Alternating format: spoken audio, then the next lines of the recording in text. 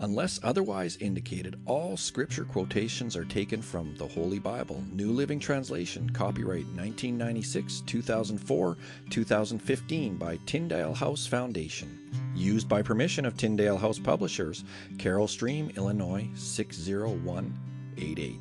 All rights reserved. Well, good day to you all, and welcome to September 16th. We're on day 259 of our journey through the Bible this year. Today, we're going to be reading from Ezekiel chapters 40 and 41. We're going to jump over to Psalms and read Psalm 128.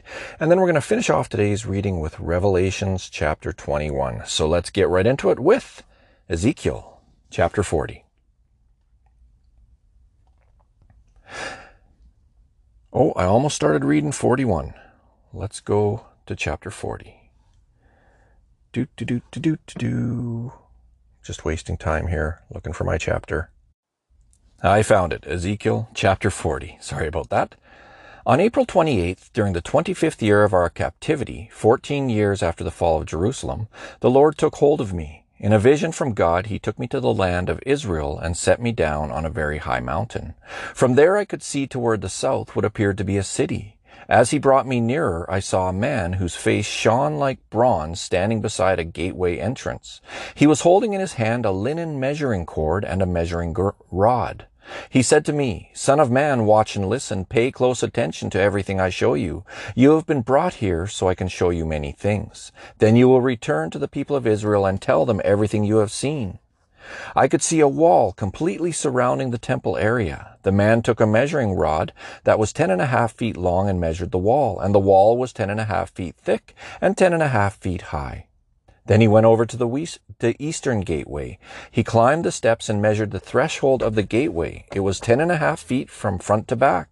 There were guard alcoves on each side built into the gateway passage. Each of these alcoves was 10.5 feet square, with a distance between them of 8¾ feet along the passage wall. The gateway's inner threshold, which led to the entry room at the inner end of the gateway passage, was 10.5 feet front to back. He also measured the entry room of the gateway. It was 14 feet across, with supporting columns 3.5 feet thick. This entry room was at the inner end of the gateway structure, facing toward the temple. There were 3 guard alcoves on each side of the gateway passage. Each had the same measurements, and the dividing walls separating them were also identical. The man measured the gateway entrance, which was 17.5 feet wide at the opening and 22¾ feet wide in the gateway passage. In front of each of the guard alcoves was a 21-inch curb. The alcoves themselves were 10.5 feet on each side. Then he measured the entire width of the gateway, measuring the distance between the back walls of facing guard alcoves. This distance was 43¾ feet. He measured the dividing walls all along the inside of the gateway up to the entry room of the gateway. This distance was 105 feet. The full length of the gateway passage was 87½ feet from one end to the other. There were recessed windows that narrowed inward through the walls of the guard alcoves and their dividing walls. There were also windows in the entry room. The surfaces of the dividing walls were decorated with carved palm trees. Then the man brought me through the gateway into the outer courtyard of the temple. A stone pavement ran along the walls of the courtyard, and 30 rooms were built against the walls, opening onto the pavement. This pavement flanked the gates and extended out from the walls into the courtyard the same distance as the gateway entrance. This was the lower pavement. Then the man measured across the temple's outer courtyard between the outer and inner gateways. The distance was 175 feet. The man measured the gateway on the north just like the one on the east. Here, too, there were 3 guard alcoves on each side with dividing walls and an entry room. All the measurements matched those of the east gateway. The gateway passage was 87.5 feet long and 43¾ feet wide between the back walls of facing guard alcoves. The windows, the entry room, and the palm tree decorations were identical to those in the east gateway. There were 7 steps leading up to the gateway entrance, and the entry room was at the inner end of the gateway passage. Here on the north side, just as on the east, there was another gateway leading to the temple's inner courtyard directly opposite this outer gateway.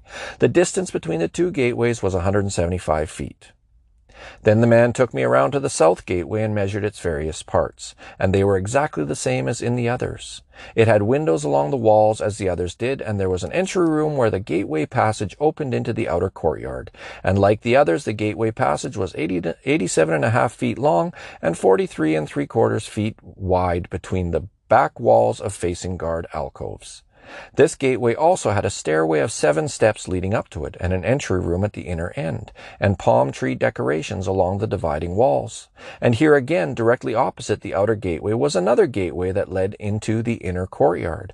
The distance between the 2 gateways was 175 feet. Then the man took me to the south gateway leading into the inner courtyard. He measured it, and it had the same measurements as the other gateways. Its guard alcoves, dividing walls, and entry room were the same size as those in the others. It also had windows along its walls and in the entry room. And like the others, the gateway passage was 87.5 feet long and 43 3/4 feet wide. The entry rooms of the gateways leading into the inner courtyard were 14 feet across and 43 3/4 feet wide. The entry room to the south gateway faced into the outer courtyard. It had palm tree decorations on its columns, and there were 8 steps leading to its entrance. Then he took me to the east gateway leading to the inner courtyard. He measured it, and it had the same measurements as the other gateways. Its guard alcoves, dividing walls, and entry room were the same size as those of the others, and there were windows along the walls and in the entry room. The gateway passage measured 87.5 feet long and 43 3/4 feet wide. Its entry room faced into the outer courtyard. It had palm tree decorations on its columns, and there were 8 steps leading to its entrance. Then he took me around to the north gateway leading to the inner courtyard. He measured it, and it had the same measurements as the other gateways. The guard alcoves, dividing walls, and entry room of this gateway had the same measurements as in the others, and the same window arrangements. The gateway passage measured 87.5 feet long and 43 3/4 feet wide. Its entry room faced into the outer courtyard, and it had palm tree decorations on the columns. There were 8 steps leading to its entrances. A door led from the entry room of one of the inner gateways into a side room where the meat for the sacrifices was washed. On each side of this entry room were 2 tables where the sacrificial animals were slaughtered for the burnt offerings, sin offerings, and guilt offerings. Outside the entry room, on each side of the stairs going up to the north entrance, were 2 more tables. So there were 8 tables in all, 4 inside and 4 outside, where the sacrifices were cut up and prepared.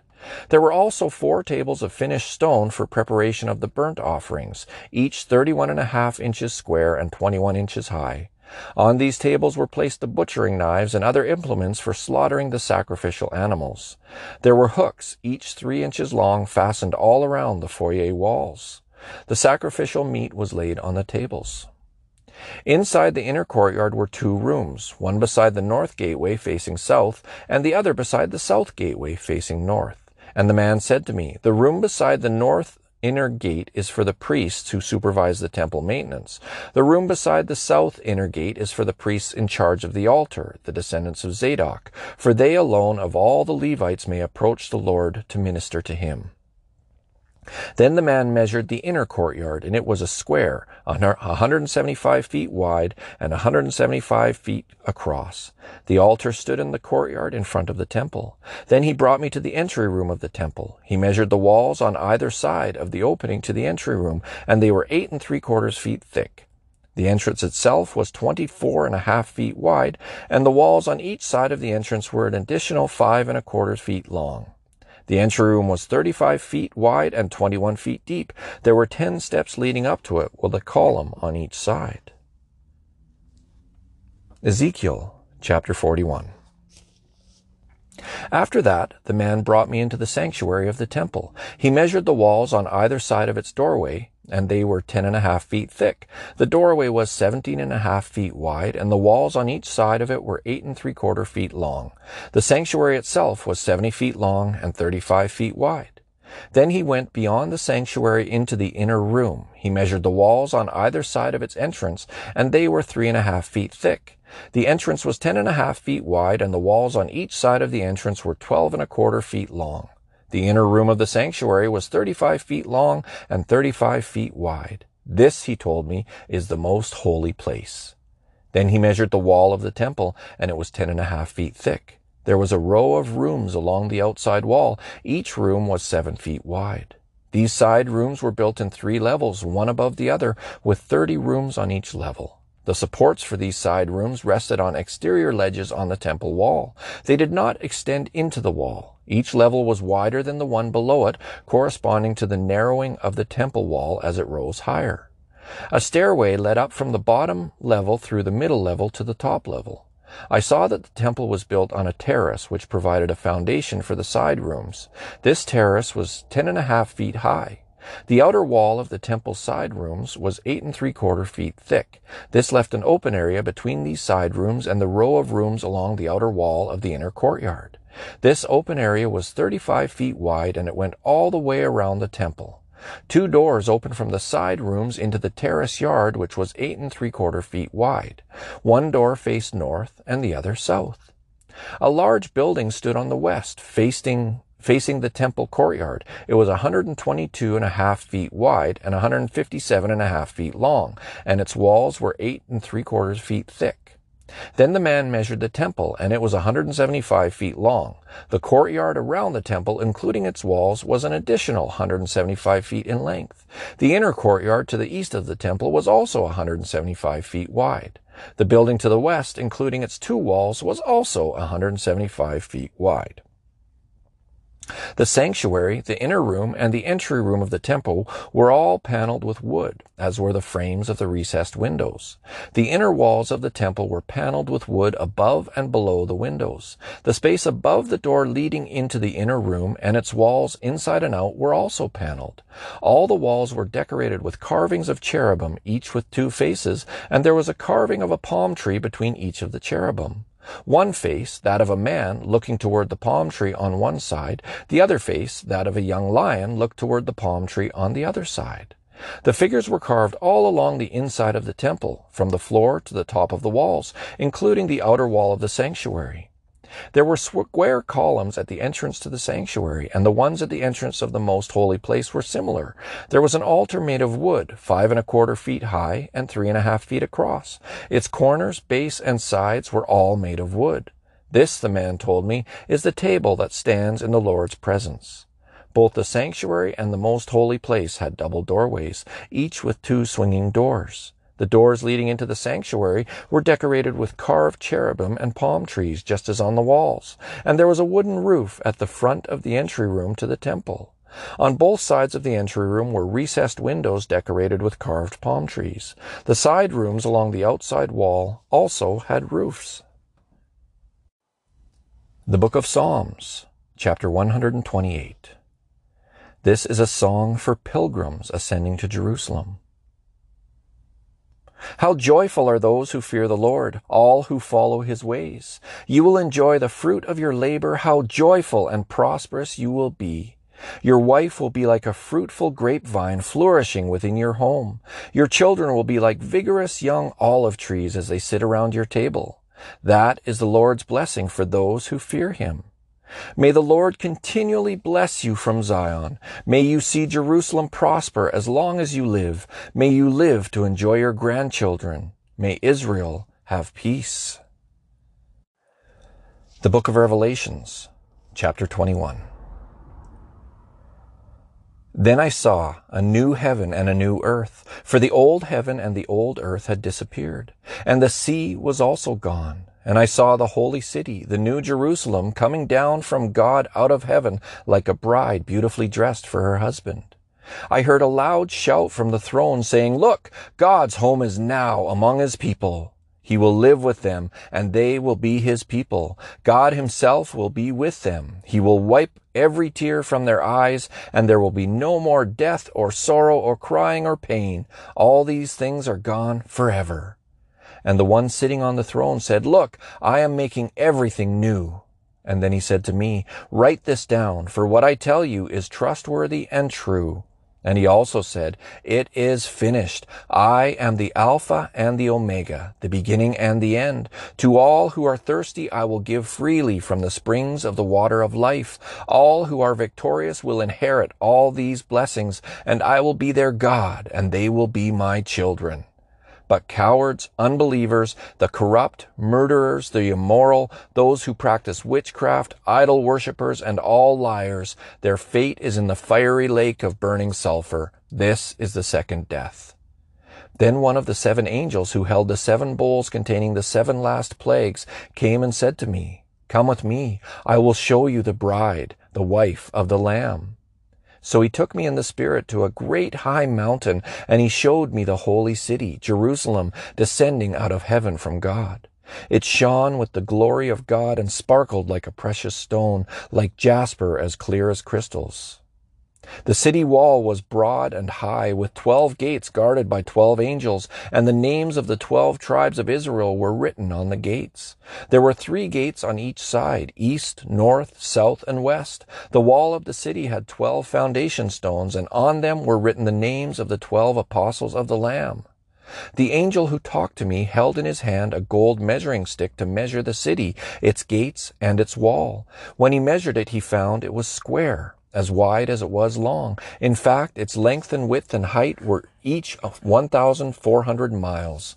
Then he measured the walls and found them to be 216 feet thick, according to the human standard used by the angel. The wall was made of jasper, and the city was pure gold, as clear as glass. The wall of the city was built on foundation stones inlaid with 12 precious stones. The first was jasper, the second sapphire, the third agate, the fourth emerald, the fifth onyx, the 6th carnelian, the 7th chrysolite, the 8th beryl, the 9th topaz, the 10th chrysoprase, the 11th jacinth, the 12th amethyst. The 12 gates were made of pearls, each gate from a single pearl, and the main street was pure gold, as clear as glass. I saw no temple in the city, for the Lord God Almighty and the Lamb are its temple. And the city has no need of sun or moon, for the glory of God illuminates the city, and the Lamb is its light. The nations will walk in its light, and the kings of the world will enter the city in all their glory. Its gates will never be closed at the end of day, because there is no night there, and all the nations will bring their glory and honor into the city. Nothing evil will be allowed to enter, nor anyone who practices shameful idolatry and dishonesty, but only those whose names are written in the Lamb's book of life.